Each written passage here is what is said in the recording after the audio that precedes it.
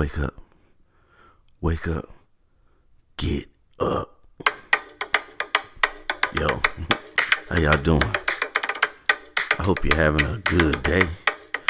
I hope you're feeling well.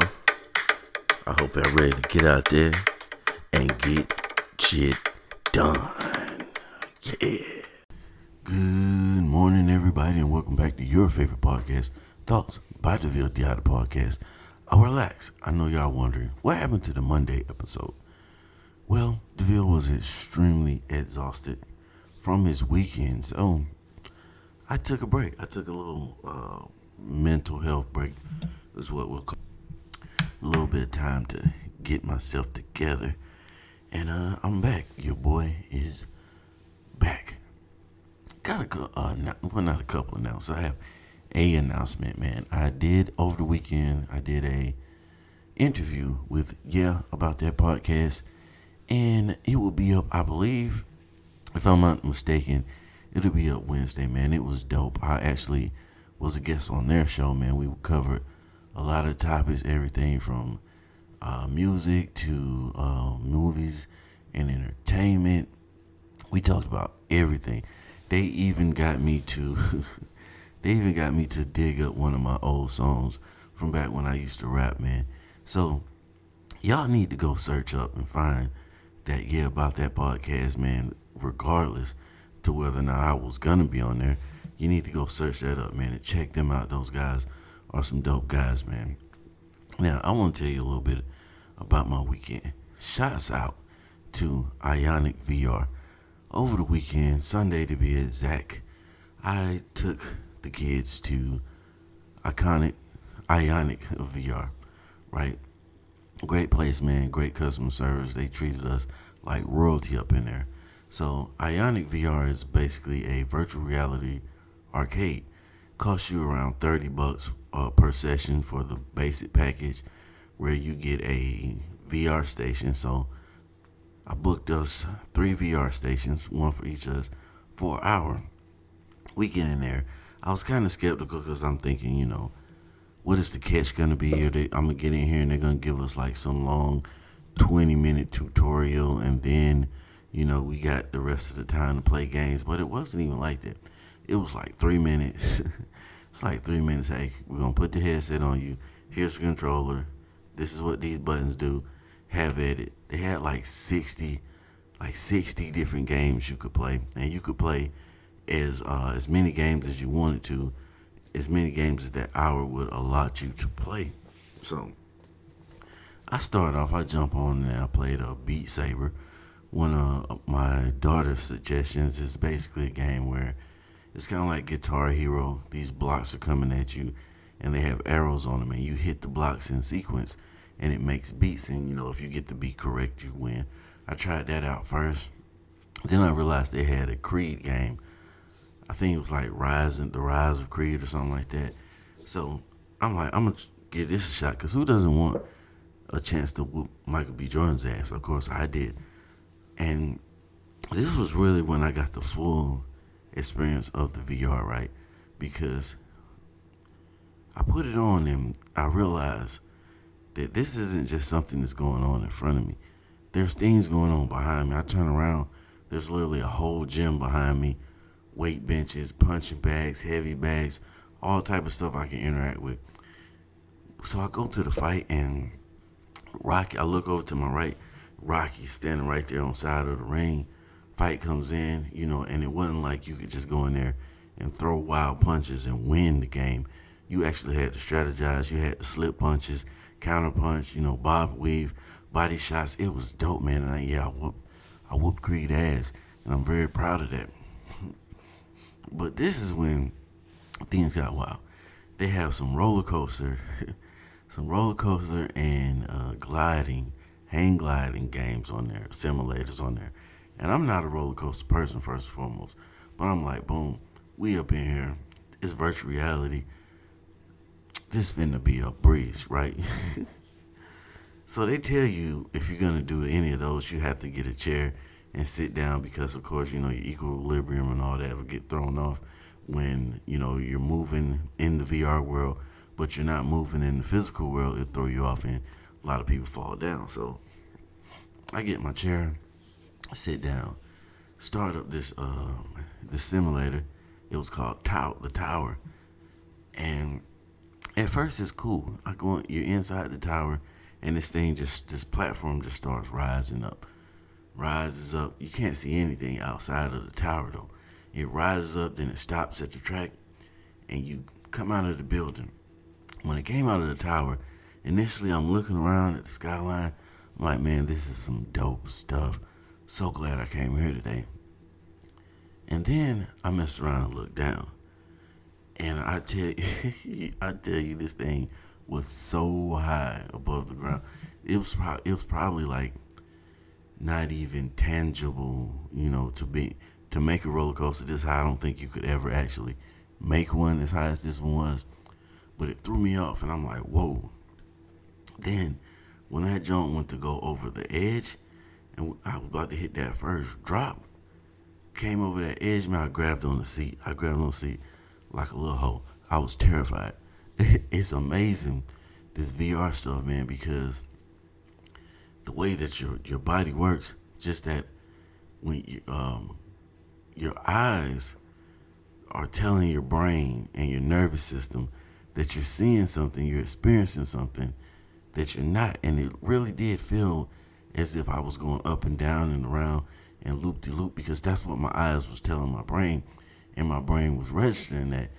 And it's like, damn, I guess that's why they say, how's that saying go, believe none of what you hear and half of what you see, because your eyes will actually play tricks on you too. And, that's why when, like, you're out in the woods hunting or whatever you're doing, and you think you see something off in the distance, you'll make yourself, your eyes will make yourself believe that you see what you think you're seeing. Like when you're sitting in a room and a pile of clothes in a chair starts to look like some freak demon beast or something, and your eyes are telling your brain that you see a demon beast in the chair. And so that's how your body reacts to it until, of course, you click on that light and realize that this is just a chair full of clothes. But I was blown away by the whole VR experience, man. It was real dope. I do suggest that if you've never experienced VR before, you definitely need to check that out. Definitely. And then, quick reminder, if you enjoyed that episode of Growing Up DeVille DI, Rejuvenated and Relocated, where I started to tell you about my experiences at the Arkmont football camp, and I left that little cliffhanger there for you guys. The second part of that is out. It came out. I released it on Friday. I think from now on I'm going to release the Growing Up DeVille episodes on Friday and just run the show Monday through Friday with an occasional day off in there as needed. But it's up, and I tell you all about how we roamed that campus, and I'm not even going to get into it. Just go back and listen to it if you're interested in hearing the continuation of that. But yeah, man, kids really enjoy that Ionic VR, and we're going to go back again sometime this week. I already got 3 stamps on my card, so 2 more hour visits and I get a free visit. So this time that we go, we'll get those 2 stamps, and then boom, I'll get another hour session free. So then I'll probably take that session myself alone. Shh, don't tell them kids. Don't tell the damn kids that I'm plotting on going to the Ionic VR by myself. Now, you ever seen something that just changed your whole opinion of somebody? I've seen a couple things in the past couple of days that changed my opinion of some people, man. I witnessed someone start a rumor that I knew wasn't true, because I know all parties that are involved. And so I had this third party give me a call, and they're telling me about something that's supposedly going on with the other 2, and it's completely false. And I know that for a fact. And it wasn't even like this was a rumor that somebody planted in their head. It was a rumor that they basically made up themselves based off something that they saw on the outside looking in. And like I just said, believe none of what you hear and half of what you see. because a lot of times you will see exactly what we want to see. You feel what I'm saying? So that's definitely changed my opinion on that person to come to me with this half truth. It wasn't even a half truth. It was just all false. So it changed my whole opinion on this person for them to just start making their own assumptions about a situation without knowing, having any real knowledge of it, and then on top of that, just spreading that information around, man. It's dangerous to live like that. But we're gonna take a little short break. I gotta blow my nose, and we'll be right back.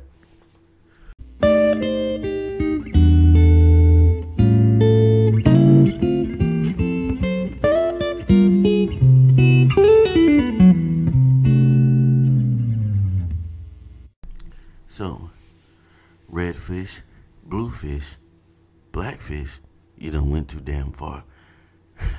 Unless you've been living under a rock the past week or so, you've heard about the whole uproar about the casting of Halle Bailey, a black actress, as Ariel in the new upcoming live action Little Mermaid movie. Now, that's not really what I'm here to talk about. I want to talk about a situation that I witnessed stem from this, right? So, I'm scrolling through Facebook and I get an alert from one of my friends. Apparently, there's someone created a Facebook group called Christians Against the Little Mermaid, right? So I'm like, what the hell? I go scrolling through it and it's a bunch of memes where they've made a dark character of Ariel and a lot of offensive jokes attached to these memes. Some of them were funny, some of them weren't even funny or tasteful.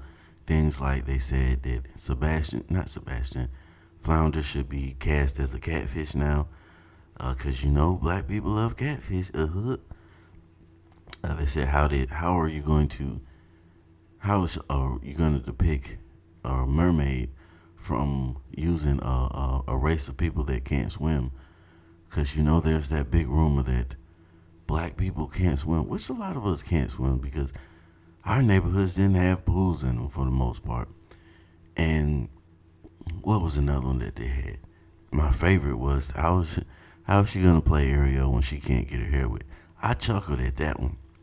Cause see, y'all that been following the show for a while know that DeVille D.I. is all about the jokes. The problem that caught my attention, the problem that kind of struck a nerve with me is the fact that a lot of the jokes they were done with a malicious intent. So I scrolled through it a little bit, and then, early on, most of the posts were pretty offensive and pretty distasteful. But then I realized the whole situation turned. Because see, what happened was people started to infiltrate the group.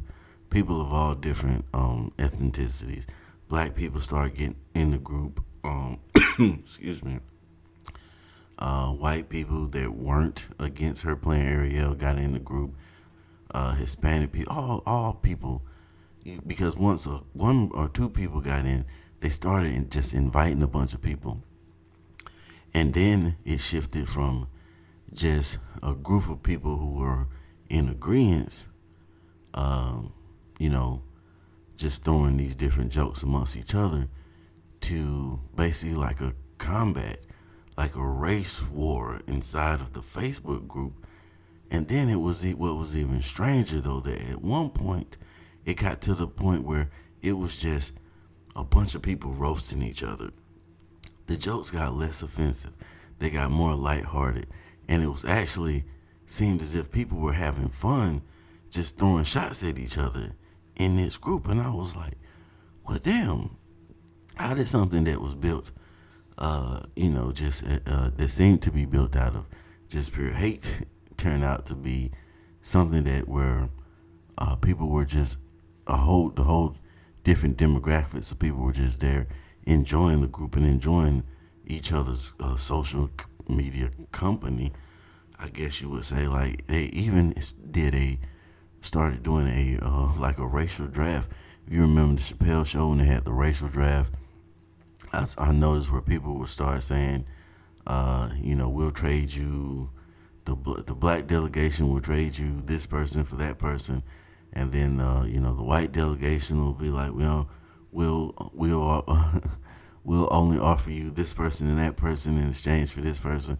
So it got kind of goofy after a while, and then I realized that the whole group started as a troll. The whole thing was a troll.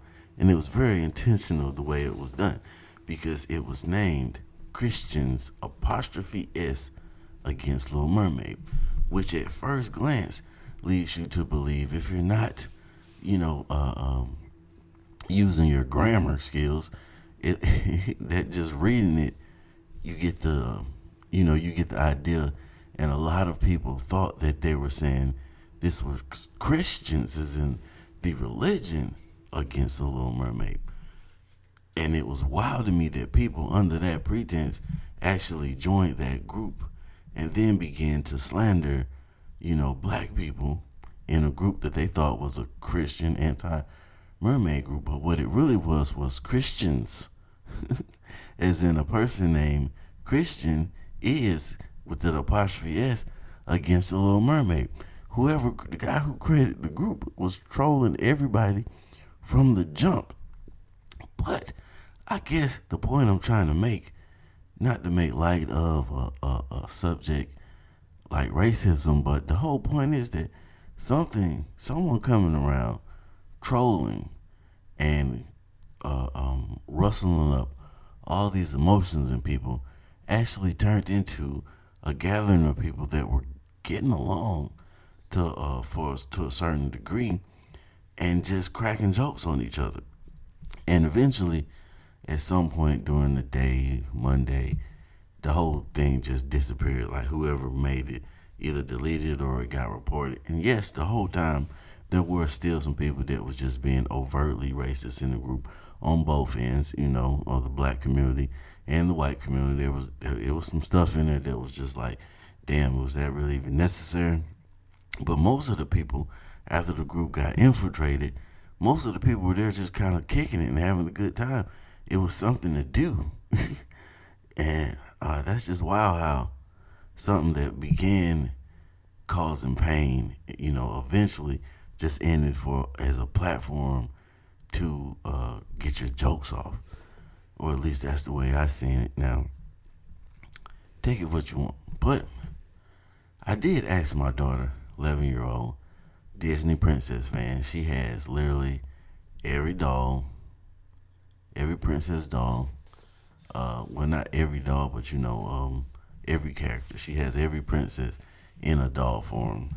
And at one point, she had every princess dress. I bought her for her birthday this treasure chest, and when we opened the chest up, it literally had every Disney princess's dress in there, and it had jewelry to go along with the dresses and everything. And it was literally part of our routine when I pick her up from daycare.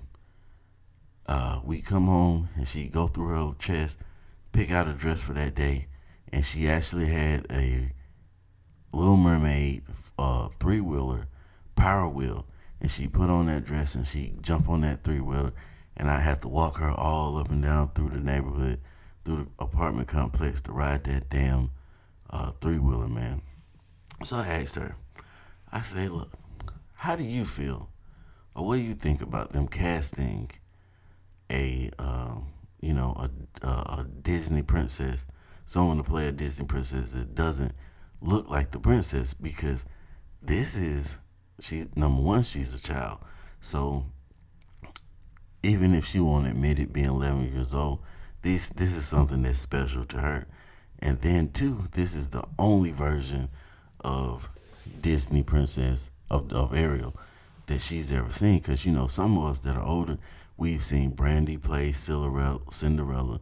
We've seen different people play whatever the chick name was from Beauty and the Beast, and all that type of stuff. But she's never seen anybody as Ariel except the cartoon version of Ariel. And so I asked her what she thought about it. She was like, I really don't care. It's a made up story. Wow.